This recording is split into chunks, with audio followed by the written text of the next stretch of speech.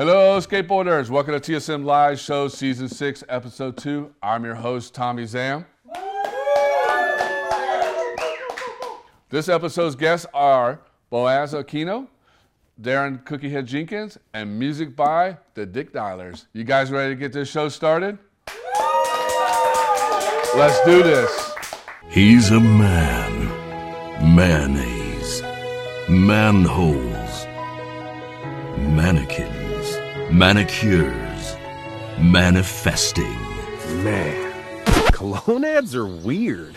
This is Dr. Squatch Spray Cologne. High-performance, long-lasting cologne made with natural, sustainably sourced ingredients that let you smell like nature intended. Minus the junk in your average stink spray that could sabotage your swimmers. And stop paying the luxury markups.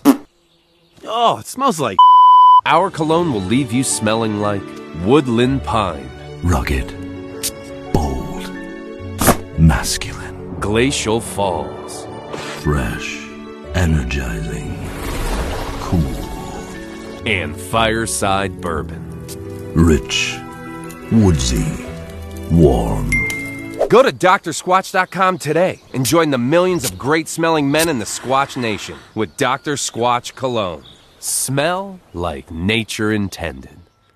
What's up, homie? How you doing? Good. So good to finally be here and meet you. I know, me in person. I always talk to you on Instagram, like, what, so many times? I think even before Instagram, no? Oh, yeah. Because, I think we started TSM 12 years ago, and that's when I started getting into Israel skateboarding, the skate scene and stuff like that. And I can't remember who the first person I talked to over in Israel. I think it was a photographer. So I think he always filmed you all the time. I remember his name. Pichon, maybe? It might be. We'll probably get hated on for getting the wrong name, right? I don't know. We didn't have too many photographers, so it's like maybe Shy. Well, I know he shot a lot of photos with like punk rock music and stuff like that. He was a lot in the heavy metal music, and he was from America. His parents were from America, but I can't remember. Oh, Baranga, maybe? Yes. Wow. Yes. Shout out to Elas Baranga. Yes. Damn, that's damn. We known each other that long. Wow. That's crazy. Yeah. He's like an old OG. I know. So what was it like skateboarding in Israel? So I started in the 80s, 86. I think I got my first skateboard. And do you remember what it was? It was it was called Holly with an H, mm-hmm. and it was kind of a yellow knockoff from the East. And I got into it in the first place from watching Back to the Future. Oh, the opening scene. The first one? Yeah, the first one, the opening scene where he's kitching in the back of the truck. Yeah. And I remember as a kid, 5, 6 years old, being like, wow, this is the coolest thing I ever saw in my life. Like, nothing is as colorful as this thing right now. And and I remember asking my mother for my birthday, mm-hmm. and she said, you're too young, wait for your 6th birthday. And then I remember calling my grandmother and being like, hey, you think you can buy me a skateboard for my 6th birthday? My mom said it's okay, but buy it and don't tell her. And that's how I got the first one. And there wasn't really barely a scene mm-hmm. in Israel. There was a very maybe one skate park and. Was it like the skate park like now, or is it like more wooden? Oh yeah, wooden skate park next to the river, and kind of maybe the wood is a little damp. Mm-hmm. There used to be a half pipe. What do you want to know? There's some. And then what part of Israel did you grow up in? I grew up around Tel Aviv. Tel Aviv, okay. Yeah, that's the central area next to the. And that's a big skateboard mecca area, ain't it? So in recent years, after the year got a lot of development, mm-hmm. It's just a one big skate spot, and it's a small city compared to other big cities in the world, and it's very dense. Mm-hmm. And imagine just perfect flat ground. It's kind of a hidden Barcelona, I would even say. Because you guys got that one spot that I want to go. If I ever go to Israel, whenever I go to Israel, I want to skate. It's that one was like, it's kind of like the one spot in Barcelona, but they had like all the cement benches and everywhere. It's always in the skate videos. The Golda? Yes, Golda. Okay, yeah. so that's like a spot since '95. It's like a plaza. Mm-hmm. It's kind of our EMB or our Love Park. Yeah. And I have actually been in the first session there. It was like me and then 2 other friends. We went after the skate park. We heard of a new spot above a parking lot. People used to skate the parking lot. There was like a downhill there, and then they built that on the top. And it's outside of the museum. And yeah, it's an amazing spot. Like you never get kicked out. And I don't know that. and now they're actually working with the city hall to remake the whole place more skatable and like make real obstacles there. What? Yeah. So basically, the government in Israel is more supportive for skateboarding than it is in America, correct? Or not really? I mean, we don't have rules against skateboarding like out here. It's not illegal. And you got more. There's bigger trouble over there. So I feel like the people are not looking to kick out skateboard. Like if kids are skating, they're kind of happy they're skating, unless the kids are being like respect and then graffiti in the wall. Yeah, or like there's always the crazy neighbor who will throw a glass of his tea. Are you serious? Yeah, you got poured on it? Yeah, it happened. Yeah, or like they throw the glass, the actual glass. Really? Yeah. Dude, that's crazy. Yeah. So you're skating down the street, pop a kickflip, and all of a sudden, yeah, under somebody's house. If you do it for too long, if you take too many tries. Not too many tries. Yeah, but and in recent years, it's a mecca for skateboarding. Yeah. There's also over 10, I would say,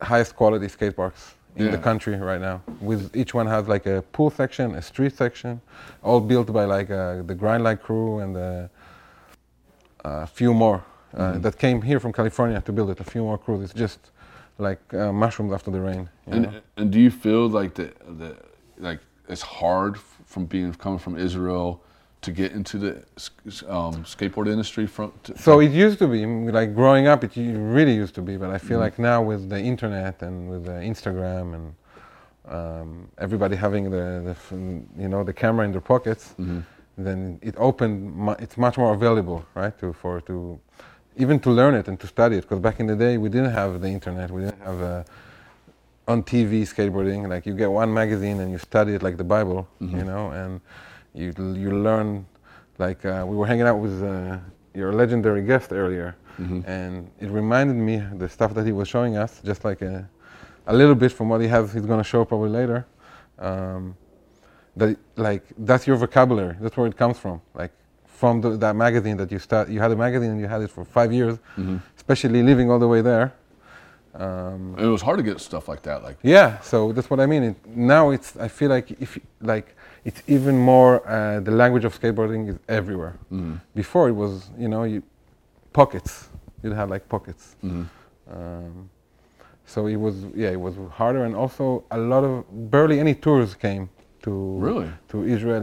I want to say in the 80s, I think only there was like a Powell guy that came. I think Todd Congelier, came with another guy once. I think that was it, for example. And there was also a Israel Pro that came out there too, wasn't there?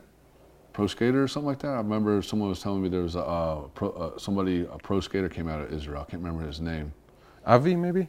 I think so. Avi Luzia, maybe? Yeah, I think so. So yeah, he lived here for a while in San Diego. Yeah, and that's who it was. He was AM for maybe City Stars or another company that like City Stars owned under the Sun Distribution, something like that. Yeah. That's pretty rad. Yeah. And so I mean, but what people don't understand, there's so much skateboard history in Israel. Oh yeah, for sure. I mean, because you guys didn't have like how we have like skate shops and this like that, because you guys had to wait for magazines to come to you. By the time magazines come to you, it's already... Oh, we were like 3 years before, behind always, yeah. So I had a period where I started skating around age 6, and I had a period between, I want to say, age 10 to 11, no, age 11 to 13, that I didn't really skate.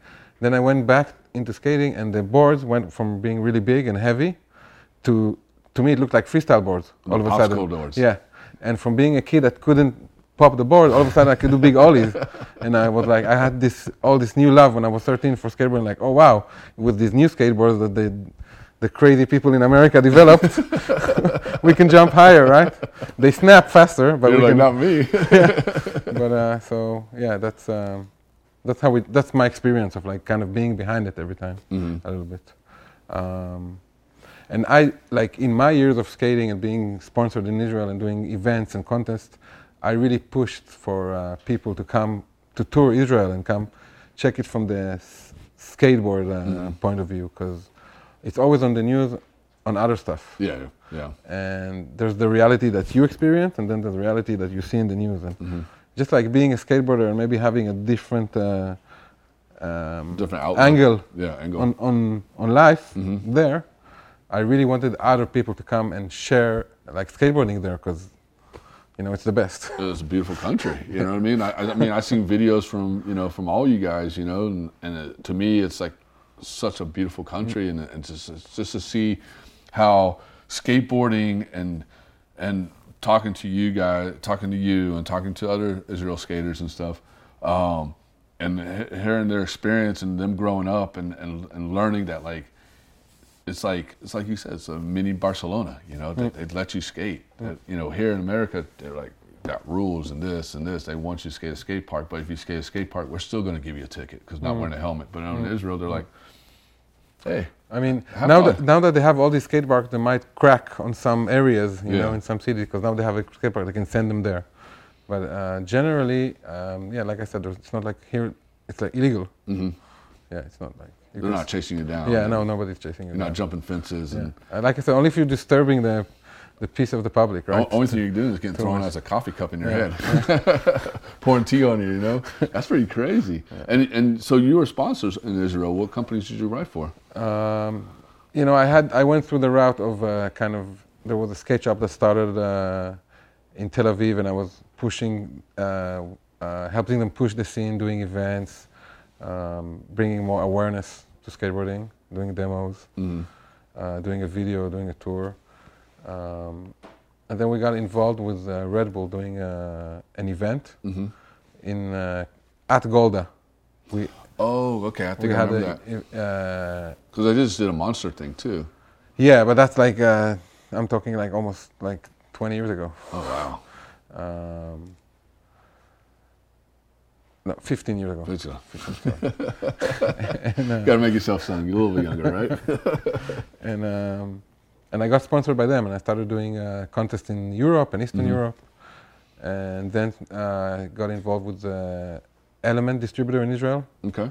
And was riding for them, and we started a team, and we were doing, so. That's good, dude. I mean, that's great. I'm stoked to see that there's, skate companies are now, what you have done. You have paved the way to let these companies come into Israel and see it now, and that's very awesome to do. We had some really cool tours. Like we had the iPass team came for a tour, and we had an article in Slap magazine, and we had an article in. You had an Anti-Hero 2 come out there. Yeah, Anti-Hero came. Yeah. And a bunch of. Yeah, there was like I feel like a good 10 years where a lot of people were coming through the country and getting footage and. I'm talking about footage. You gave us a footage. Tell us about this footage you were about to watch. So I have, and now I moved here to Los Angeles a year and a half ago. Okay. And welcome to America. Thank you. And in Israel, I used to run a store and to work with half distributors and Stussy distributors, and just, that's what I know. That's my language. That's what I can. The gospel I want to spread. Yeah. And during that time, I was like a team manager, so I accumulated a lot of footage, and I was pushing the other riders, and I never got to use my footage. So coming here, I'm going over my hard drives, and like, okay, let me set up a part from all this footage, and I ended up with like a daytime and nighttime part. So I just took a few little things from it and sent it to you so you could, right. Show that I also skate. I don't just stock. Are you ready to show the world? Sure. All right, guys, check it out right here.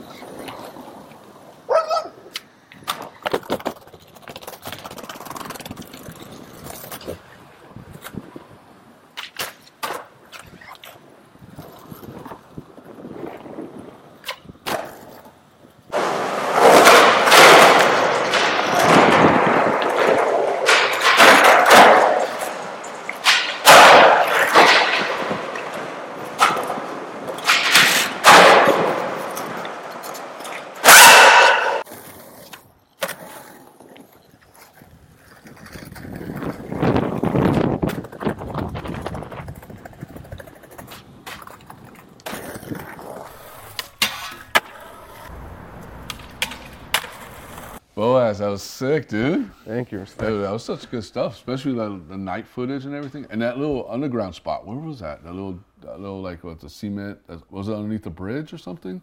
I'm not sure, but You don't remember which one, the little DIY spot, the little underneath the bridge? damn, I don't remember. You don't right remember? now. That's a Moment. lot of footage.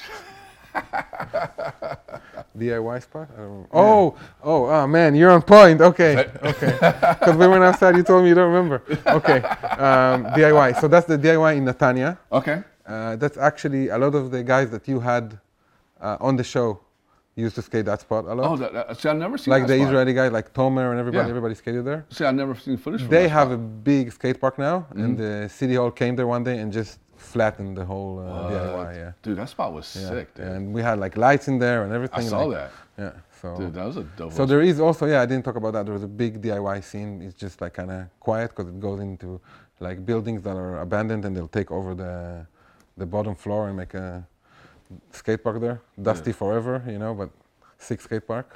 Dude, that spot was sick, dude. I was like, whoa, I gotta know where this spot's at, And Netanya, they have an amazing skate park now with a snake rod that leads into a huge bowl section.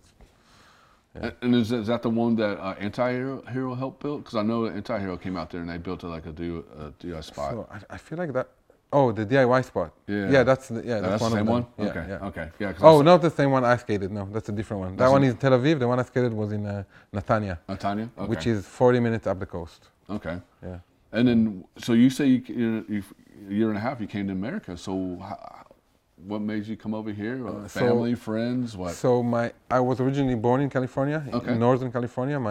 My father is from Northern California. He's like Native American, Mexican, Filipino Oh, wow, background. you're a mix of everything. Yeah, That's so, good. And my mother is from Israel. Okay. And when they divorced when I was 2 years old, and she moved back to Israel. Mm-hmm. So I always had this thing in my head that I kind of wanted to come here because all my influences are like, skateboarding and music and all comes from California and this culture here. But I was doing my own thing there, believing in like, maybe I have a calling to push skateboarding in this place that is more, a lot of tragic stuff happens there and not too much of the light, and skateboarding is like a light, in my life at least. Yeah. So I was doing that for a while, but time is rough over there, I gotta say, especially for young people, creative people. And my girlfriend at the time, now my wife, which I met in Tel Aviv, she's originally from Los Angeles, and she was living 10 years in Tel Aviv. Her dad, a legendary penthouse photographer from the 70s. No way. He's Israeli. No way. So she had one point in her life, she went to check out Israel for like a month and ended up staying for 10 years. Because she met you, right? Halfway she met me. But, and she was like, hey, maybe we go back and check that out. Maybe it's nicer over there. You know, like it's nice here. It's a beautiful vacation in Tel Aviv if you go, but like life is a little hard. Here. Yeah, so we're trying it out here, and we like it right now. And what are you doing here? Are you skating? Or So Shalom Clothing up from Santa Cruz, which I hooked up a few years ago, and they've been hooking me up with like clothes. And they're gonna do they want to come down here and do some events soon, and so you're welcome to follow them, Shalom Clothing on Instagram, and look out for their coming events. I think they're gonna do it with you also, something. Yep, June 21st, yeah. Oh yeah, Go Skateboarding Day. Yep, Go Skate Day. And Caravan Skateboards, they started giving me some boards, and I met a crew. Kevin Horn is a filmer and photographer, and he's been working on a VX project. And I ended up kind of getting a part in that video and going out in the weekends with them. That's sick. And like I just turned 42, so the last thing I thought is I'm going to be working on a street part in LA. You didn't expect that at 42, 6 months before I moved here, I broke my left foot. Oh shit! In Israel, not skating, house accident. So the last thing I thought was I'll be skating here, Yeah. So that's been happening. Me and my wife had our first child here. Congratulations. So I think we're here to stay, man. You're here for good. Yeah. All right, cool. And then one last thing before we take off. Do you have anything you want to say to the upcoming skaters? the skaters that live in Israel that look up to you, that want to be where you're at now? Anything you want to say? Do what you want to do. Keep skating, have fun with it. You don't want to be me. Do you? Think what I would have done, but do you? If I'm your hero, I don't know, but that's what I say people. Choose a hero and think what he would have done. Don't do what he does, Don't do what I do. Do what he does. Hey, thanks for having me, man. Thank you so much for coming on, brother. Yeah. Thank you so much, man. And hey, stick around because we got the Dick Dialers coming on. Oh, hell yeah. I got their pin right here. You got their pin? I'm ready for the show. All right, we'll see that pin real quick. Oh, yo, they jam out. Check them out.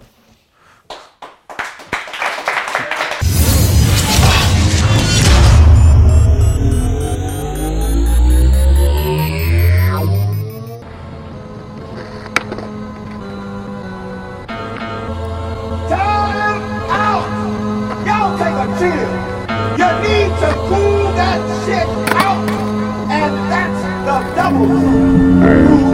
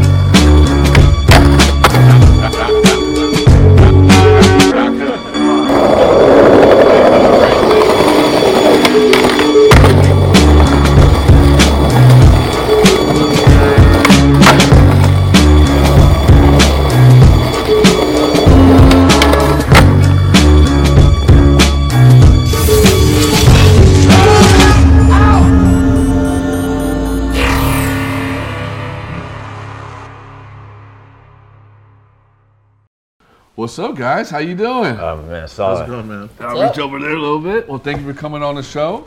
Thanks for having us. And tell the audience what each one of you guys do and what you play. Yeah, my name's Scotty Schmidt. I play guitar and sing in the Dick Dialers. Okay. Yeah. And I'm Kenny Gildar. I play drums. Manny, I play the bass. There we go. The bass player is the most important thing to play, dude. Yes, it is. Other than the drums, you gotta have a good drummer. I'm important too. Yeah, he is important. A little bit. So, how'd you guys come up with the name? I'm very curious about this, man. Like, how'd you guys come up with the Dick Dialers? Well, the aliens kind of brought it to us. It was Really? well, I don't remember exactly, but it had something to do with. Do you want me to say it? Yeah, go ahead. We just wanted to switch the band name, and I was butt dialing people at that time in my life, I guess. And You mean butt dialing or dick dialing? it was butt dialing, but then we were coming up with names, and Scotty said Dick Dialers. I just instantly was like, that has to be the name. But hold on, what was the previous name? Criminal Negligence. Okay, yeah, I like the Dick Dialers better. Yeah. Yeah, it's got more punch, huh? Yeah. Definitely good. And then how did you guys meet up? Were y'all like previous bands or something, or what? Well, I met Kenny when he first moved out here from Baltimore, and we were playing a little bit, and we just started fucking around, and then we met Manny soon after, and yeah, Craigslist. kinda, We met Manny on Craigslist. yeah, Craigslist. we all played. Yeah, I'm a Craigslist guy. It could've been a happens, serial man. killer, We but- didn't get happens. robbed. We just got a bass player. Yeah. So were you like looking up like, hey, we're looking for a bass player. What's going It on? was some funny Craigslist post. Or Yeah, so I responded to their Craigslist post, and That's the funniest thing I've ever heard, dude. and then they mentioned something about just don't be a fruit booter, and then I responded, goes, yeah, well, I love walks on the beach and rollerblading. rollerblading, I was like, is he serious? Like, in is my this guy shorts. fucking serious? Yeah. That was a and, great response. I'm excited. I thought he might be serious. I was like, oh no. So then, we got together and made some music, and here we are. excited. That's rad. We met Manny right when COVID shut everything down. Really? It was crazy. Yeah. So how hard was that for you guys? That was great because he had a garage. Man. You know, he's like, We had something to do. Yeah, so we had to we were able to plug in and and get the cops called a few times, that kind of shit. Cops came a lot of times, like a few times. Even during COVID, Yeah. that's right. They had nothing to do. Signal anyways. Hill Police, man. They're fans. They're Yeah, big and fans. prior to joining these guys, I mean, I started playing bass when I was in my late 20s, early 20s, and then I stopped for decades. And I'm 50 this year. Oh, happy birthday! Thanks. And so I got together with these guys, and because of these guys, I'm getting that feel of loving to play music again. Yeah. And it's like awesome. It's awesome. It's a dream. Who did you used to play before with somebody? I used to friends and but never anything where we put anything on wax but this is it's the real deal right here. Real deal. And then how'd you get into music? Oh man, I mean, when I was a little kid, like my dad saw Jimi Hendrix play in DC, That's sick. and like he had Led Zeppelin, Black Sabbath. I remember he showed me. I got into Black Sabbath because of Wayne's World soundtrack. And I told him, I was like, Dad, this band Black Sabbath, and he goes, hey, check this out. And he shows me this self-titled Black Sabbath vinyl, and he goes, don't tell kids at school that you have this, because this is like for bad people. And but it Black Sabbath just blew my mind. Jimi Hendrix, Led Zeppelin, and then punk came later. Yeah. Who was your favorite punk band? I mean, I'm from the DC area, so I have to say Bad Brains. Yeah. I mean, just Bad Brains. the old Bad Brains for you too? Oh, And yeah. what about you? I've got I don't know, man. It's so hard. DOA's probably I've seen them so much. The Big DOA. Boys, Bad Brains definitely up there. Fuck, TSOL. so many bands, I can't say I have a favorite. Aggression. There's plenty of bands I don't like. Which one you don't like? I want to hear All that that. shit that came out in the 90s, man. Not all of it. There's some great shit too. But all that crap that is like that. Nirvana? No, I'm not talking about Nirvana. No. I'm from Seattle. And, Oh, okay, my bad. anyways, I actually saw Nirvana open for DOA when they were like a small band. Yeah. But all that shit, I don't want to offend anyone here, but Guttermouth and Oh, all no, that shit. you're not offending me on that. You're not offending me on Well, I that. did this You part. name the bands, man. You're not offending me on- I think my first punk band was actually Agent Orange. Yeah, great. It was when they were, Are great. they were supposed to retire, but they never retired. Yeah. But they dropped out this little small orange record thing. Oh, like a 7-inch Yeah. or something, maybe. Yeah, that was my first punk, and then after that, then I got into I saw L7, and then I saw Green Day when they first came out before they came Who They Are, and then Face to Face and No Effects, awesome, man. and I think my gnarliest one I seen was Guar. Dude, my mom met the singer of Guar in DC. Oh, really? And he wrote me a thing that says, "To Kenny, die." Did he know that? Did he know about South Park, or did it was just? No, he drew like a little Simpsons character. He saw my mom sitting at the bar, and he just sees this middle-aged suburban mom. Was he hitting on her? I think maybe she says maybe a little bit. And, but yeah, he wrote that for me. He passed away, which really sucks, man. Yeah. But meeting him, I was like, oh my God, it's Dave Rocky, and they were from Virginia near DC where I grew up. Yeah. So. And then, so you guys about to play a song. Tell us about the song you guys about to play. Well, the song is basically about drugs, man. Not in a good sense either. Like getting clean, like quitting doing drugs and then fucking up again. Hearing the voice call. You know what I mean? Like anybody who's an addict might be able to understand or relate to that.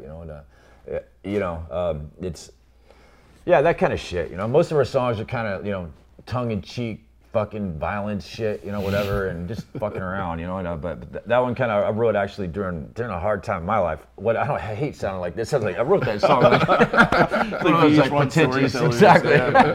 Lame. Candles. But that's when I wrote it. Was when I was going through some shit. You know what I mean? Yeah. Manny wrote the music, most of it. Yeah, I did. did the bass line. I said, "Here, guys," and we all came up with it. And Scotty's the lyricist, because I had a great upbringing, so I had no tragic stories, So, but I'll get mine. I'll get mine.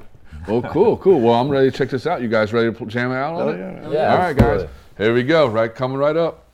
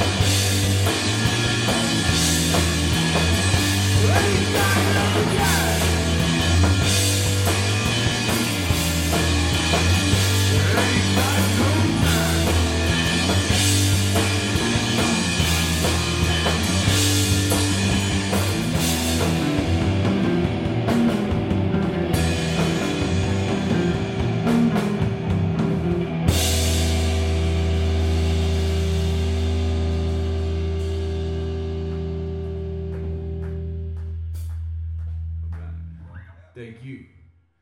Dude, that was fucking sick, dude. You guys jam Thank you. out, kill it, dude. Like, that was such a great song, you. man. Thanks. Yeah. And you got a book, dude. Yes. Tell us about this book right here. Here, I'll let you hold Well, it. all right, yeah. It's called Burden of Concrete by William S. Hayes. It's a long story of how that's my birth name. I go by Scotty. But yeah, this is my book. It's a memoir. I wrote it over the course of a few years, and it was put out by Punk Hostage Press. Jack Grisham, TSOL, edited it. We sat together, went through it, and tightened it up. And yeah, it's basically a story of my upbringing, and but like incarceration, being in the system, which was fucking hell, and all the bullshit that goes inside, whether it's drug debts, the racism, the bullshit from the guards, whatever it is. And so it's all and shit like there's a lot of like fifis and Skateboarding. yeah, a little skateboarding, music and all that, tied into there. But it's mostly about the system and my experiences going through the system. Not from the standpoint of a hardcore or a dude who's acting hardcore. It's more from a man who's keeping it. I'd like to think at least that I'm trying to keep it real with my fear and everything else. Yeah. I didn't come out a killer or whatever. You know what Yeah, I mean? you didn't go off and shoot 1,000 people. Nah, nothing like that. No. So far. Not so far. Yeah. And then where can people get your book at? There's a couple stores in Hollywood, Skylight Books, Stories, rest in peace, Alex.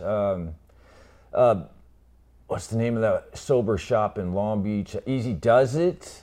Oh man, Richard too, rest in peace. And I got mine on Amazon. You got yours on Amazon? Amazon. You can go on the Punk Hostage Press. there's- Find Scotty.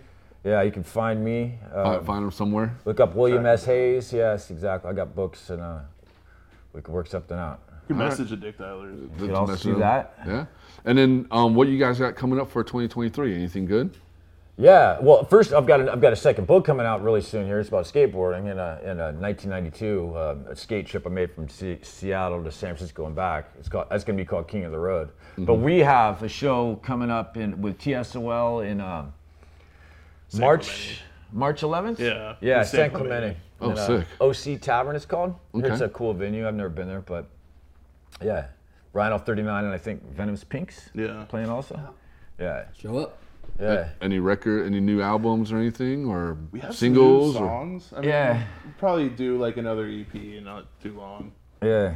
Kinda Yeah, lazy- we actually kinda recorded. lazy. We recorded in Fullerton, not far from here, and last time we went in, and yeah, Yeah, I mean, we released our EP last year, and By the way, I listened to it on the way up. Fucking so awesome. good, dude. Appreciate you. Definitely good, dude. Thank you. and that this is the interviews. That was touching. That hit. This so is awesome. That's cool. Like, we've Yeah, this always whole wanted deal to is do badass. something like this. Yeah. Well, we're glad to have you on the show. Thanks for having us. And then where can people find you? Where the viewers can find you guys? Where can they get their music? You have a website? Yeah, so The Dick Dialers on Instagram, The Dick Dialers on Facebook. We're on Spotify, Amazon Music. Dick dollars All major everywhere. streaming- We're all over the globe. We're in fucking Antarctica. We're in space. We're at the bottom of the ocean. Yeah, I think we got a couple plays in Taiwan. Taiwan. So we are international. Yeah, no, it's crazy. Yeah. That's crazy, dude. Taiwan, huh? Raiding in the shekels. And then before we take off, do you all have anything? Each one of you guys want to say something to upcoming musicians or anything like that? Yeah, just keep playing, and then find your own style, your own voice. I mean, everyone has influences, but just find your own identity. Just like pretty much everything else you do in life. You want it to be yours. Mm-hmm. So don't give up. I think I would say I think I've only lost money playing music, and I'll never stop as long as I can keep going. It's just fun as hell. I'm meeting people like this. It's just we just do it for the fun, man. I'm not a good business person or whatever. I like the art and the music and the meeting people and adventure. And your last one. Yeah, well, if you like to play, I heard about skateboarding earlier. You know what I mean? And don't give up, and if you're passionate about your deal, do it. You know, just the big boys used to say that, like, start your own band. You know what I mean? Like, do that shit, man. Do that and love it. You know, love it. You know, this is about something we do for the love of it. You know, it's like if you're skating or playing for those kind of reasons, like, fuck off, man. That's my take on it. You know, I mean, that's cool if you get a gig from it. That's badass. But you know what I mean? Like, whatever. I've never been a fan of jocks and all that kind of whatever mentality. Yeah, I understand. Skateboard is so individually oriented, and I don't know. Like, even if no one cares about your band, who gives a fuck? Just care about DIYs, do it yourself. Do it yourself. And cool shit like this happens. Yep, you know? yep, definitely. Well, guys, thank you so much for coming on. Thank you. And coming up next is Darren Cookiehead Jenkins. Yeah.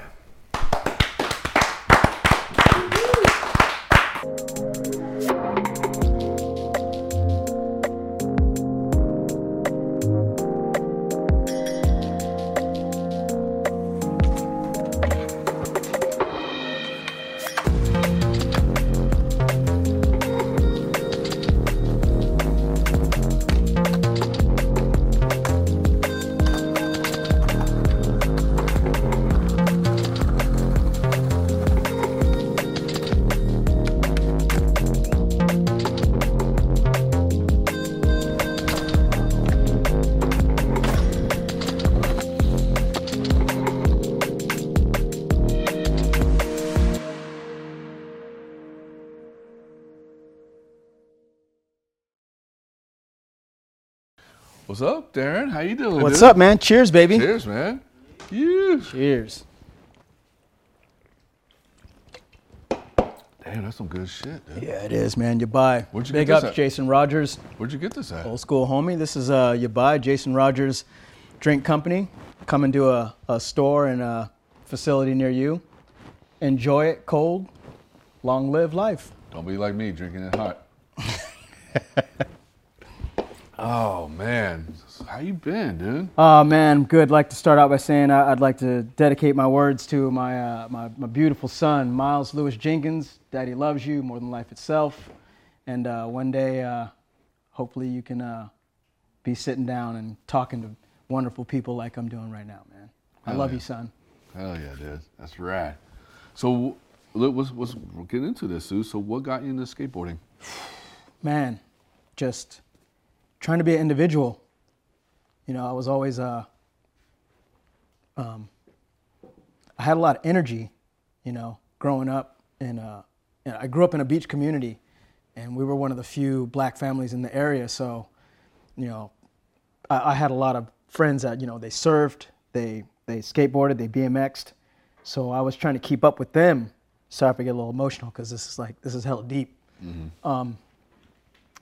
You know, I was trying to be myself, and there was a lot of stereotypes, you know, but what it came down to is, you know, I had a lot of love coming to me, so I just believed in myself, and along came skateboarding because honestly, I should have been a scientist. I was a nerd. Oh, you were a nerd? Yeah. No way, dude. Really? I loved animals, you know, reptiles and all kinds of animals. I was really into science and stuff. So my friend came by, and one morning I discovered my BMX bike got stolen, and I was hella bummed out. And so he literally handed me a skateboard, and his only words were try to keep up because everyone was on a bike. Yeah. And that was, you know, if you know, you can't keep up with a fucking bike on a skateboard. No. So I just kind of like fell into my own realm, and then eventually he switched to skateboarding all the time. So I had this little crew, and this was in Pacific Beach, and this was around the time I was in junior high, at PB Junior High. Mm-hmm. And it just, it hit me like a ton of bricks. I put a piece of plywood up against the back wall of my parents' house, and I literally rode up it, and I just will never forget the sound of da-dunk, da-dunk, and I said, "This is it. This is what I'm gonna do. This is amazing." And it was only the dunk to dunk. Yeah, it was just that sound, that da-dunk, da-dunk, you know, of hitting the bottom transition, going up the wall, and coming down. And this was in my backyard in '84. Mm-hmm. So I felt that energy of skateboarding, and I didn't know anything about skate parks. I didn't know anything about a professional skateboarder. I didn't know anything about professional skateboarding. I just knew that I wanted to ride a skateboard. Mm-hmm. So let the story begin.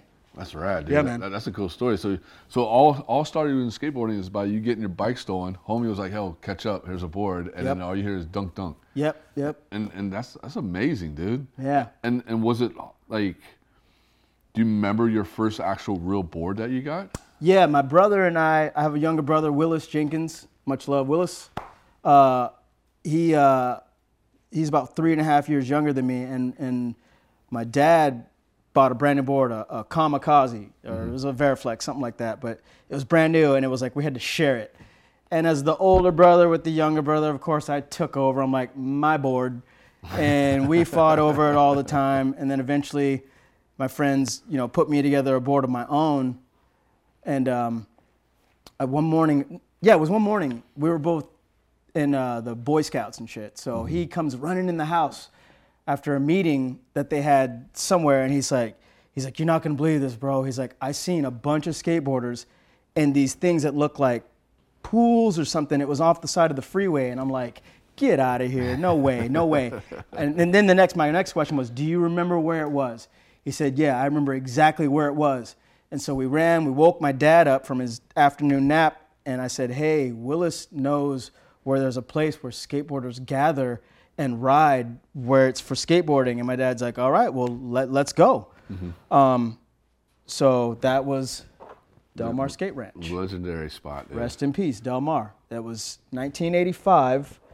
I went there, and they got me a membership, and it was the craziest thing because I just went through the doors, and it was just a sea of blonde hair and blue eyes, and my first thought was, oh my God, I don't think I'm supposed to be here, because there was nobody there that looked like me, and I was scared pretty much shitless. But there was pools and there was stuff to ride, and I had my gear, and I paid my parents paid my admission. So literally, I walked through the doors, and I got laughed at, of course. We'll leave those names of who the people are that laughed at me aside. But then a super nice guy named Reese Simpson came up to me and asked if he could ride my board. And that made me just feel really like one of them. So I let him ride my board, and he showed me around the park. And then I was kind of off on my own. And pretty much that same day, there was a big ruckus in the pro shop. And it was, a brother walked in, and I didn't know who this dude was, but he had, his nappy little dreads that were all dyed blonde. And his name was Steve Stedham, and I didn't know that. But, I mean, everyone in that park gathered around this dude, and all I thought to myself was, holy shit, this is a black dude, and they're treating him like a god. Like, what is going on with this dude? He padded up, he skated, and I saw why. He was incredibly talented. And I literally was like, I could be this guy. I could be just like this guy if I really try hard. And that set the wheels of determination and emotion that would never stop. So, like I said, let the story continue. Yeah, and so he was the guy that you looked up to. Yeah, basically. I was too afraid to go up to him because he, like I said, he was like a demigod to these people. He was like, he had a big crowd around him, and I was afraid of the dude. Like, oh, like shit, like this guy's You never dope. shook his hand? No, I never met him. I just watched from a distance, and I just, in my head, I was like, you were just studying him, huh? Yeah, I can be this dude, if I really try. And, of course, I tell my parents, like, oh, there was this guy, and he was so good, and they all loved him, and they gathered around him. And they kind of gave me this look like, we're not too sure about this. Like, this might be like a one-time thing. You go in here. And I was like, no, please let me go again. And they did. They kept bringing me back. And eventually I figured it out, because I definitely asked, like, how do you keep this thing on your feet? Is it a special glue? Is it shoes that are magical? Is there something that they put on the board? Magnets or something? Yeah. I had no clue, because the stuff I was seeing was so dynamic. And then, like I said, once I figured it out, it was game over. And that's actually where I met you, Jason Rogers. Cheers to you, my man. Yeah. We didn't know anything. We were actually inside of a pool because we didn't know how to drop in. And we both talked each other into dropping in. And that was the orange tile pool, this little peanut bowl that was aside from the main keyhole, which was the big battleground where all the competitions and all the good dudes rode there. So we learned to drop in together, and to this day, knock on wood, I've never fallen dropping in. I made my first drop in, and I've always made my drop ins. You hear that, guys? You hear that? Always. It was all about bending those knees. And then I didn't see him for a long time. My parents, we moved from Pacific Beach. We moved about 5 miles inland. And I'm riding my bike down the street one day because I was like, this neighborhood sucks. I got to get back to the beach. What neighborhood was that? This was in, it was kind of near Terra Santa. It was a place called Serra Mesa. Serra Mesa, yeah. Yeah, 5 miles in from the beach. And basically, I'm riding my bike. I got my skateboard on my backpack. And I pass by a 7-Eleven. I see a group of skaters. I kind of veered over there. And, man, I don't know if it was just a sign of fate, but the dude recognized me. He's like, I know you. I was like, you don't know me. I just moved here. He's like, we skate Del Mar together, and we learned how to drop in the pool. And I went, oh, shit, Jason. So we became friends, even tighter, and now we lived in the same neighborhood. Mm-hmm. So we had a tight crew about, God, there was probably maybe, a dozen of us. And, about 5 of us ended up making it to the pros, man. That was real. We went through the whole NSA amateur competition together, learning, struggling, getting our first sponsorships. And I was actually a little jealous because he got sponsored by Stedham, who, when I was like, I was always telling him, like, oh man, I used to look up to this guy, and now you ride for him. Like, damn, I want to get on, but they weren't putting me on because I wasn't good enough yet. Yeah. And Linda Vista Skate Park was there, and there were San Diego legends like Peter Hewitt, and a handful of other dudes. And I mean, as a young kid, Peter was legendary. He was riding for Hosoi, which was huge back then. And so hanging out with that group of little firecrackers, you can't help but get better. Yeah. So I eventually got a shop sponsor, and the last... What was the shop? It was Skate Systems. Okay. They put me on the list and let me enter the contest under their label. And I ended up getting, I think, second, but everyone said I should have won, which is cool. I appreciate that. But I was a little bummed out. I had my trophy. I'm walking back to the car with my mom, and I get in the car. I shut the door, and I kind of teared up. I was like, all my friends are sponsored. I'm just not good enough. And as I'm finishing that sentence, there's a knock on the car window. And I look over, and it's this dude. I don't know who this dude is. Mm-hmm. And it ended up being Sarge Carter from Tracker Trucks. Shit, dude. And I opened the door, and I'm like, what's up? And he said, I saw your runs. Would you be interested in riding Tracker Trucks? And I was like, I looked at my mom. She looked at me. I looked at him. I said, sure. I was like, that's awesome. I told Mom, I'm like, I know what Tracker Trucks are. They're a skateboard company. This is legit. Mm-hmm. So he got my address, and that week I got a box of trucks, and I was truly inspired, and basically, I think within 2 weeks, the 8th Street video, Shackle Me Not, was finishing up the filming, and I was skating with those guys at Linda Vista, and I mean, I was giving it my all. I was still kind of a nobody, but I was showing out, and Mike Ternasky and Tony Magnuson, they noticed me, and they said a few words to me. But it was nothing like official. And then Alfonso Rawls, bless your heart, he said some words to him, and they ended up, giving me like a shot. Mm-hmm. So they sent me some boards and let me get some clips in after Shock Me Not was Hocus Pocus. Yeah.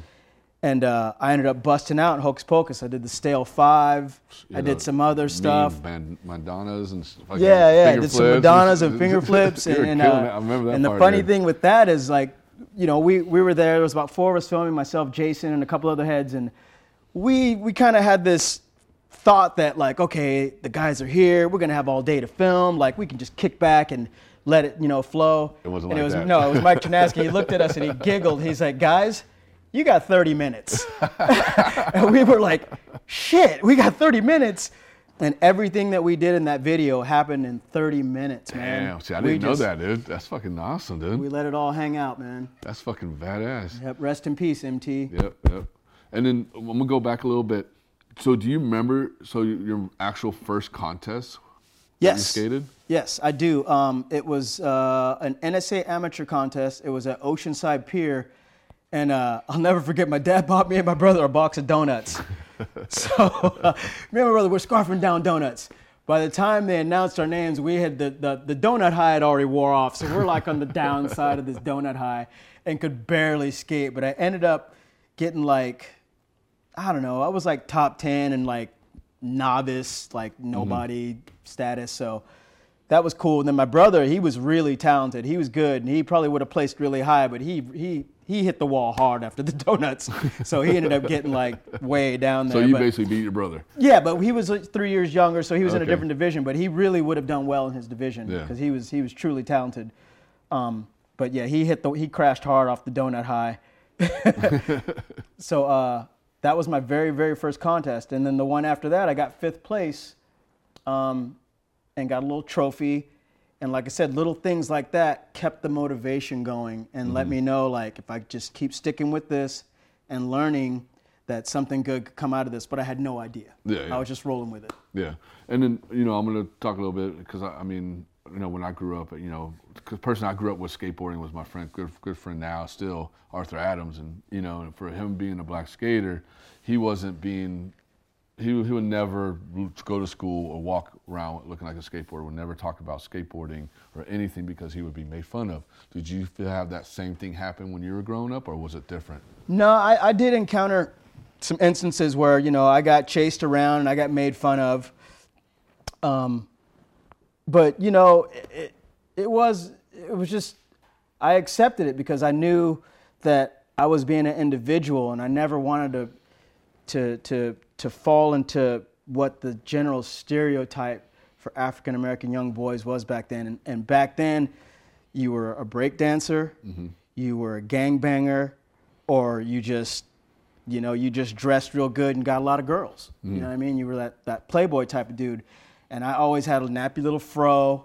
They always made fun of me. I never had the Jerry curl juice or the spray or nothing like that. I didn't want to do that. And so I had my share of battles, but how you like me now? You know what I mean? It's But look what it made you. It made you a strong person, who you are. You know what I mean? You have footprinted yourself into skateboarding. You know what I mean?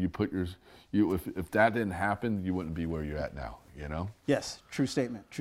And so I mean, and a lot of people look up to you. I mean, even today, people know, like, oh, you got Cookie Head Jenkins on the show? That's still hard to believe, man. Thank you people all for the love, man. It's still... People hyped on it, I'm still a fan of skateboarding. I'm still that little kid from '85, believe it or not. That's hella awkward, but I just keep going because I got that fire, man. I'm an Aries, Same with Tony Hawk, man. We got the drive. We just keep on driving, man. And I've always been curious, how'd you get the name Cookie Head? Okay. There was a movie, Hollywood Shuffle. It came out in 1987. It was produced by Robert Townsend, and he made this movie guerrilla style. He didn't get any support from mainstream Hollywood.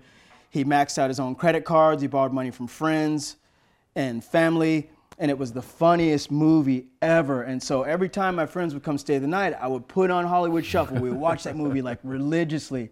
And there was a character, a breakdancer, who his name was Cookie Head Jenkins, and he was so-called the world's best breakdancer. But then there was another crew that hated him, and it was Jerry Curl, the dudes that sprayed all the juice. So they ended up killing Cookie Head, his sister hired a detective to figure out the whole thing. And so Alfonso Rawls stayed the night at my house one night, and he just loved that shit. He was always calling me Cookie Head after that. And so was Jason Rogers. They were Cookie Head. His last name was Jenkins, so it was by default. I'm fucking Cookie Head Jenkins. So we were at an 8th Street team dinner one night, and it was like, everybody, Matt Hensley, all the Danny, Tony, Mike, all the main riders were all at the dinner table. And there was a silence that came over the table, and of all the things to be said, Alpha's at the other end. He goes, "Yo, Cookie Head, pass the salt." And everyone just dropped their utensils, looked at me, and they're like, "What the hell did he just call you?" And so the story had to be told, and it stuck from that point on. But Jason Rogers did call me Cookie Head a lot before that, just to clear the air. But Alf put it on blast, and then from that point on, it was stuck. And do you feel that, like, having Jason and Alf in your life, that helped you push more into skateboarding? Oh, hell yeah. Because Jason was super talented. He won the amateur finals. He got second in vert, and he won mini ramp. and we were best friends. And so I was like, there was like this underlying competition. I was always trying to keep up with him, but he was super talented, and I was always learning shit the hard way. I would always take a slam. Let me repeat that. Take a slam. But not fall off a drop in. No, but never fell in the drop in. But just in learning the process, shit came so easy to him. Mm-hmm. And eventually I would learn. And that's just how it was. And then, of course, Alfonso being, he was Asian and black. And to me, Alf was a positive influence on myself because he represented pretty much the same where I came from, Alf was a good dude, and Alfonso was incredibly talented. Yeah, it was from fashion to skateboarding. Exactly. I don't know if many people know, but it was like, when it came down to it was Alfonso, Danny Way. Those dudes could go trick for trick, and most of the time, Danny would get the props because he was the young phenom coming up, and he was a big threat to all the new pros. But Alfonso was right there, trick for trick with him, man. I swear. And he also had a lot of artistic talent, so he got used in a lot of ways by H Street that were very beneficial to them. Whereas I was just, your basic soldier out there, just kind of, trying to throw it down. And when you got on H Street to realize that you're riding with like people like Ron Allen and Matt Hensley, yes, and names just keeps on and on and on. Uh-huh. Were you nervous? Like, what was your first thought when they were like, "Hey, we're gonna put you on A Street"? I wanted to not let him down. I wanted to bust out. Mike Ternasky, he had this magic power of making you believe in yourself in a way that you couldn't convince yourself. Like it was magic. The dude was magic. So when he was around, you did shit that you normally wouldn't do. You would risk your life to make him smile, and it went without saying. But there was an underlying reward that day that we filmed and busted all that stuff in 30 minutes, including the Stale 5. Like basically a week later, I get this box. UPS. I used to love when the UPS truck would come down the street because it was something good was going to happen. Something good was going to happen. So that day, UPS man comes and he drops off a box. He goes back to his truck. He drops off another box. No way. Then he goes back and he drops off another box. It was 3 boxes of boards, man. It was a total of 10 boards. And I was like, holy shit, man. Damn. I just got 10 decks from H Street. I'm the king of the world. This was huge. You know what I mean? It was basically like everybody's board on the team and a couple extras, stickers, T-shirts, all the goods. You know what I mean? So it really made me feel like I was part of the family. That's when I was like, okay, it's on now. And like I said, just the competitions and the progression just kept going. I just got more comfortable with myself, more comfortable with other skaters. I always considered myself an all-terrain vehicle. Like when there was no ramps or parks, we rode street. When there was no street, we fucking freestyled. You know what I mean? We rode every aspect of skateboarding. We embraced it all. So that's pretty rad, dude. Yeah, it was pretty cool, man. Come home and you see like 3 boxes getting dropped off from your house. It was big time. Your mom was probably like, "I'm not buying any shit anymore." Yeah, By then, I think they were she more was like, worried about "No, me. you're good. Don't even worry about boards anymore." Yeah, I think they were worried about me because I was in my room. I had punk rock music blaring, and she'd crack my door open and be like, "Oh my God, what's happening to my son? Like, is he okay? Love you, Mom. I turned out okay." Jackie Jenkins, that's Mom Dukes. What kind of punk music were you listening to? I was listening to Suicidal Tendencies. Okay. So if you can imagine a young black mother opening the door and the first thing she hears is, "I saw your mommy and your mom is dead." She's like, "Oh my God." I saw her lying in a pool of red, and all I wanted was a Pepsi, shit like that, and these guys and the drums and the guitars and I'd have it shit she's full blast. like this, oh my gosh. Yeah, she gave it a because I was, she took us to church every Sunday. I wore my church clothes and I was a good kid. But when you're at church, you're thinking in your head like, I want to go skate. Of course, yeah. Every time we get home, off with that stuff and on with my skate gear, take me to the park. You know what I mean? So, yeah. And then, that's amazing stories, like, what you have gone through and what you have done, for skateboarding and, being on H Street and everything you're done, but also too, you had a downside on you, but then you got back into skateboarding. What got you back into the skateboarding? For sure. Well, there was a time when it was like, we were the last of the vertical Jedis. There was all of us coming up in the early 90s, and street was taking a big hold of skateboarding. You had to be riding wheels that were 54 millimeters or under. You had to be wearing pants that were fucking 44 to 46. And I mean, we were teenage kids who really wore like 28s to 30s. So here I am in 44s, I remember that. I'm laughing because I remember that. and it just kind of, I didn't feel like that was where my heart was, even though I loved it. It was skating, and I did what I did. I did my handrails and, did my double kick flips and all that stuff. But my heart was really with transition skating. So that wasn't acceptable. So I kind of faded out for a couple years, and I really denounced skateboarding, and it hurt me real bad because I was hanging out with a pretty derelict crew of dudes, and they would ask me, they're like, "We heard you used to skate." I'm like, "Yeah, I used to skateboard," stuff like that. And then one night I'm at home, and the phone rings, and it couldn't have been a worse phone call to get. It was Alfonso called me up, and he's like, "Man, I got some bad news. Are you sitting down?" I said, "Yeah, man, I'm sitting down." He said, "Man, Ternasky's dead." And I said, "What?" He said, "Yeah, man, he just died today." And I was like, "Dude, he's in his 20s. I'm like, "What are you talking about?" He's like, "He got hit. He was in a car accident and he's dead, man." He said, you got to come back. He said, the funeral services are happening. You got to come back. And I did, and Colin McKay. And this is when the big separation of H Street into Plan B, the big separation.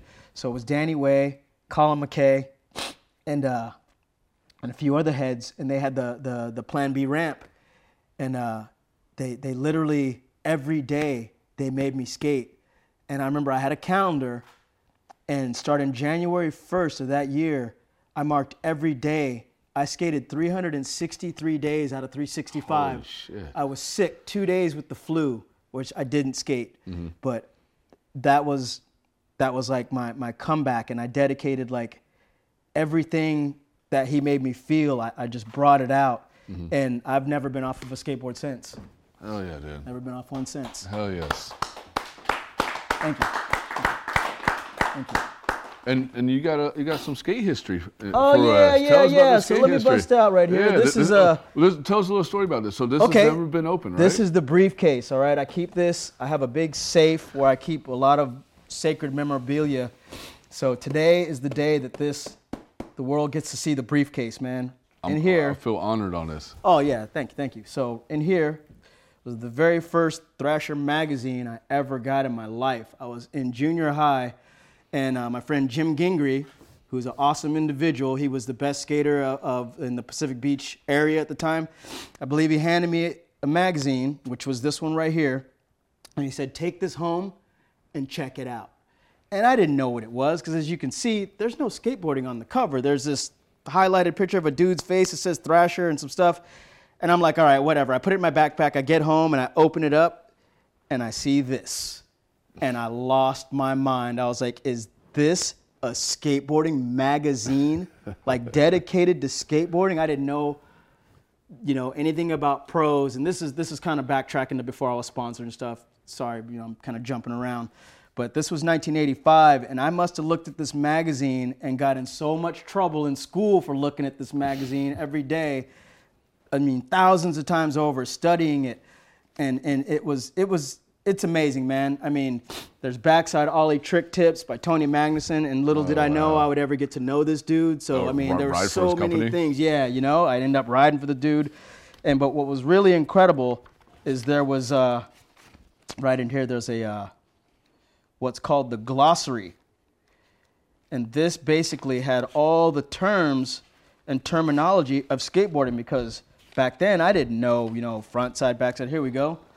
This is called Air Terms, and it has everything that you would want to know about the language of skateboarding, because if you weren't a skateboarder and people were talking like this, they might as well be speaking Mandarin Chinese, because you didn't know what the hell they were saying. They still do. Yeah. They still do. Yeah, I learned my basics, front side air, back side air, ollie, lean, mute, indie, method, nose bones, air fakies, Les twists, airwalks, finger flips, bonelesses, judos, Well, you're a frigids. king of the finger flips, dude. Well, that came after the fact, but yeah, so I studied these terms, and once I knew what every one of these words meant and what they applied to skateboarding, that made me feel more like a skateboarder.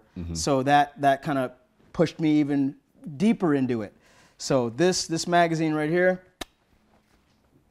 man, Thrasher 85, and here I got some remnants of things that kind of go with my history. There's a poster of Kevin Staub here. Oh, sick. From the Keyhole. I recently got him to sign this when we were at Tony Hawk's Vert Alert last year, or the year before, I'm sorry. And it meant a lot for me to have him sign this. I actually I think I teared up and got all blobbery, crying all over him and shit like that. But this was the Keyhole, and this was Kevin Staub. And I had this as a poster in my room along with several other pictures. And to become his friend and to have him sign this meant the world to me, because this was stuff that I stared at and fantasized about, like one day I could possibly do this. Like this is what it's all about. So this stuff means a whole hell of a lot to me. So I keep it, cherished in a very safe place. And there's a bunch of other things that we won't get too deep in with stuff here, but this is a funny one here, because this is a page out of a Trans World, and this is Gator. He made some mistakes in life. Yep. I don't know if anybody knows the story, but you can look it up. But in the background, there's a little dark face in the crowd. Man, that's me. Okay, I was in that crowd, and that day, this dude, a punk rock dude with a big blue mohawk, picked my little ass up and put me in a position where I could actually see the contest. And I will never forget that dude. I don't know his name. I don't know who he is, but I loved punk rockers ever since as individuals. And this was the best competition I'd ever seen. It was the first time I'd seen pros battling out. It's Tony Hawk, Caballero. Soy actually wasn't there. Was that at the Del Mar? This is Del Mar, yes. This Yeah. was Del Mar, the GNS. I guess it was the final series. Mike McGill, Steve Caballero. And this day, actually, Mike McGill, I was in a crowd of kids, and he hand-to-hand gave me a sticker from his hand to my hand, which to this day, it's also in my safe. And it's got his fingerprint on it and my fingerprint. We were the only two people that touched that sticker. I never even cracked it, put it on my board. It meant that much to me. So thanks, McGill. You were a hero of mine. You still are high on my list. But it's just stuff like that in here that I keep that keeps me humble. I was a huge Tony Hawk fan. You know what I mean? I ripped off the cover of a Trans World. This is Tony on the cover. I remember that cover. Yep, this is him with his Airwalk ad. Oh, and gosh. like I said, I was a fan. I was a kid that had all this stuff in my room on the walls. I would lay there and just stare at this stuff till I went to sleep. So it was in my blood. And you say you got a cassette tape or something? Yeah. I looked in here. The cassette's not in here, but it's kind of deep. There was a point in time when I was hanging out with Gator a lot, and he would teach me how to play guitar before the incident. And we made a recording, and it was super cool, man. I was super proud because I was actually getting kind of decent at it. But I've never played that recording or even, really taken it out of the holster since, he did what he did. And, that broke my heart, man, because that dude was, he was a heavy idol of mine, you know what I mean? Here I am in high school, and I remember one of the best days of my life was I was sitting there, bragging to my friends. They're like, what are you doing after school? I'm like, dude, you're never going to believe this. Like, Gator's coming to pick me up, and he's taking me to Tony Hawk's to ride. How's that feeling? Oh, man. It's like I'm staring at the clock going, come on, fuck, school sucks. Like, hurry up. So, I had all my gear.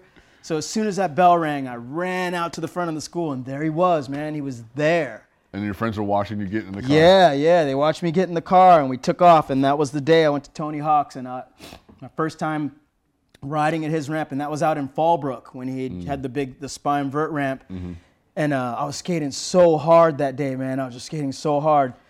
And I turned on his hose, and I'm drinking out of his hose, and when you feel someone's either looking at you or over you, mm-hmm. So I'm sipping out of the hose, and I look back, and it's Tony. And he's like, dude, what are you doing? Go in the house and get some water. And I'm like, you mean water out of your house? Like, I'm fucking tripping, you know? He turns off the spigot on the hose, walks me into the house, and here I am drinking, you know, out of his Sparklets fucking water jug thing. I'm like thinking to myself, oh God, I'm drinking Tony Hawk's water. This is insane. And you just went back out and kept skating hella hard. And, you know, like I said, it was one of the best days of my life, you know, as a young man coming up. And I'll never forget it. Hell yeah, dude. That's a great story right there. Thanks, man. Thank you. And the briefcase thing, I mean, that's Yeah, the briefcase. It's deep, man. It's deep. I got you know, I'm going to bust out one more. Rest in peace, Jake Phelps. Oh, yeah. Man, you were funny. You were the only white dude I ever seen with a pick with a fist in his office. I went into Thrasher. He pulled it off the wall. He put it in my hair. He said, I ain't going to let you keep it, but I'm going to let you put it in your hair for a little bit. And this was his board on Pocket Pistols. Oh, man. And I'm not sure who shot this photo, but I was giving it my all at a pool shoot, and I was riding his board. Oh, man. But, you know, it broke my heart that he passed away. Yeah, we lost a lot of soldiers. Yeah, man. we did. We lost a lot of soldiers, and you know, so like I said, this briefcase has a lot of memories, a lot of special things that, you know, this compromised a lot of dreams coming true. Things you couldn't. If you would have told me about half the shit in here, I would look at you and go, "You're crazy. No way." Or skating with people that you exactly. You know, Tony Hawk. And, places I've been, people I met. It's like I gotta remember, man. I'm a fan to this day, so I get weirded out a little bit, but I love skateboarding, man. Yeah, it's just in your blood. Yeah, you know, yeah, I mean, yeah. and one last question before we take off, or two more questions before we take off. Okay. What has skateboarding taught you? Don't give up, man. You could fall, you could hurt yourself. Get back up, man. Keep going. Keep trying. You're going to be a better person. Oh, yeah. And then the last question, what can you say to the upcoming skaters, the skaters that want to be pro or whatever they want to do in skateboarding? Don't get in it to be pro. Don't. Do what you want to do. Have fun. Let it come. Because if you pursue skateboarding for the fame, for the glory, for the money, it's going to break your heart, man. It's going to eat you up and it's going to spit you out because there's somebody new right behind you. So get in it, stay in it to win it, be true to yourself, and be kind to people.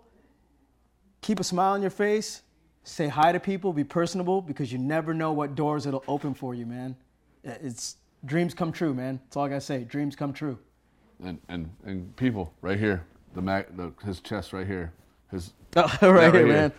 Definitely is proof right there Dreams to show you come that true, dreams man. do come true. Dreams You come work hard true. for it, and like he said, smile, say hi to people, even though they don't say hi to you. Still say hi to them, and Absolutely. you never know. Because think about it, if you wouldn't won that contest or got second place in that contest, and you're about to give up and be upset, and Sure. There you go. There it was. There it is, people. It opened the door, Definitely. man. It opened the door. Man, Definitely. thank you for having me. thank you so much. Miles, I hope you enjoyed this, man. Hell yeah, you know you His did. little board. And Well- to his mom, peace, love you. And everybody in this room and everybody in the sport, man, I appreciate you big time. Freddie DeSoto behind the camera. Like to have him come up here and sit down with Yeah, me yeah, real come quick, on- real come up quick here, before Freddie. we end this up. Yep, definitely. Come on Freddie, up. he was way before my time, but I gotta give props where props are Hold due, on, we man. gotta see what your fortune was. Oh, yeah. Oh, and before I go, I got a fortune cookie here. Let's see what my fortune is. See what Let's his go ahead fortune and is. do this. What that fortune is. No, You gotta eat it or it's not, or it don't Yep, happen. Yep. Wow. Remember, you gotta say in bed. What's that? You gotta say in bed at the end of it. Okay. The respect of influential people will soon be yours. In bed. There we go. In bed. Mr. Freddie DeSoto, ladies and gentlemen. He came way before me. I would like to have him say a few words, man. This is legends before legends right here, man. He paved the way for people like me. Thank you, Freddie. No, thank you. And what can you say to the upcoming skaters, or anything? I'm going to echo what Darren said, and that is, don't give up. There's a big life lesson in this thing we call skateboarding, and just kind of conquering overcoming and you know, just overcoming your fear, because that's a big obstacle. So overcoming your fear and not quitting. You just got to keep trying and work your way through it. And before we take off, what some of the viewers don't know who you are. Tell them a little bit about yourself. Who you are, what you do. I mean, so I'm a skater from back in the late 70s, early 80s. Freddie DeSoto. Skated pro for Veriflex. 61 years old now, still skating. You don't even look 61. I thought you were like 45, 50, man. Born in 61, I'm 61. I was born in 72, y'all. So hey, 75 here. Do the math. Yeah. So, yeah, and just a rider. I've always loved riding and really enjoy the skate world and my 45 plus years of friendships with a lot of the people that Darren spoke of. And the greatest gift of skateboarding is the friendships. You know, it's a great thing to have people that are in your corner, that are rooting for you when you're not having your best day. When you're having your best day, they're no matter what, they're still out there rooting for you. Everybody's pulling for you. So skateboarding is a great gift. And do you remember your first contest? Oh my God. I'm telling you way back there now. So I think I remember skating California championships down in maybe Vista or something like that. I actually had a broken leg in that contest. No, broken wrist in that contest. Oh wow. I think I got third in that contest. But that was back when you skateboarded, that you had to actually do all the disciplines. You had to do freestyle, you had to do slalom, and you had to do vert or ramp skating. And which one were you the best at? Well, I mean, I've always been a vert skater, but in terms of doing those contests, you did all of those elements as part of a skateboarder, and those are how you ended up getting your placings. So that's the first contest I think that I want to remember. Yeah, I don't know that I remember. I don't remember a bunch. You're doing good. You're doing good. Too many good times. Too many good times. Down during that time. So. And one question for you, last question for you, is, from skating from that long to now, to see what these skate contests are like, to skateboarding is now, and then all of a sudden now skaters are turning pro just for social media. What's your thought on that? Probably not super super good, but skateboarding today is it's amazing, especially considering from what I saw and what I came into the world of skate, seeing and doing. Skateboarding today, you've got kids today that are 6, 7, 8 years old that are ripping more than we were ripping, back in that time. Yeah. And so the growth of skateboarding, the how the boards have changed, how the skate parks have changed, how the type of terrain that's being skated now. A lot of this stuff is just like you would never have thought. And even back going to the age thing, when I was skateboarding, somebody skating into their later 20s, that was considered old. Today we still have guys in their 50s, 60s, 70s, ripping, and killing it. But in terms of the skateboard world today, number one, be thankful for what happened in the past to allow the things that are going on today to be able to happen. It's a great thing to see and watch. And one thing I got to say is that girls skateboarding today. Oh my gosh, is unbelievable. Yes, I do. 100%. I'm a big fan of girls skateboarding, and a big proponent of them having their opportunity, because back when there were only a few girl skaters. I actually happened to be a teammate of a girl skater at the time who was the best skater in the world. Her name was Patty Hoffman, an incredible skater.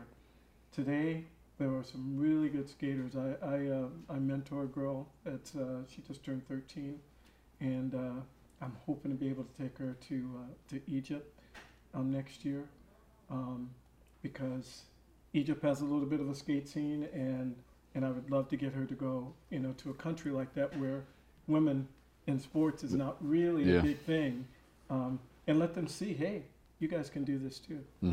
So yeah, skateboarding is a good thing. Exactly. It's a happy, make you smile thing. Yep, and think about it, it brought us all together, I mean, if we didn't, think about if you didn't skateboard, what would you be doing if you didn't skateboarding, Yeah, well, I can only imagine a mischievous... all of us would have been. There's a lot of stuff that was an easy thing to get sidetracked into. Yep, definitely. Yeah, that's another beautiful thing about skateboarding is that it affords you, an output of energy, and skateboarding is love, man. There's a lot of really good people in skateboarding. No, there is. 100% there is, and and just like my friend Mr. Darren right here. Yep, definitely is. And, I had a lot of good examples, man. I give what I'd like to get back, and that's a good principle for a lot of people to roll by. You don't go out there and demand respect, give respect, and you get respect. That's 100. Definitely is. Well, guys, just want to let you know, this is a wrap for TSM Live Show. This is awesome. Season 6, Episode 2. I'm your host, Tommy Zam. I want to say thank you for West Coast Skate Supply for allowing us to film this episode here. Thank you. Thanks for having us here, man. I want to say thank you to our sponsors for making this season happen. I want to say thank you for our guests for coming on True Skateboard Mag Live Show. Tune in next month for Season 6, Episode 3, because that thing is going to be so much fun. It's going to blow your mind. But sit back, enjoy, because we are going to leave you with Dick Dialers. Check them out. Love you, Bucky Lassick.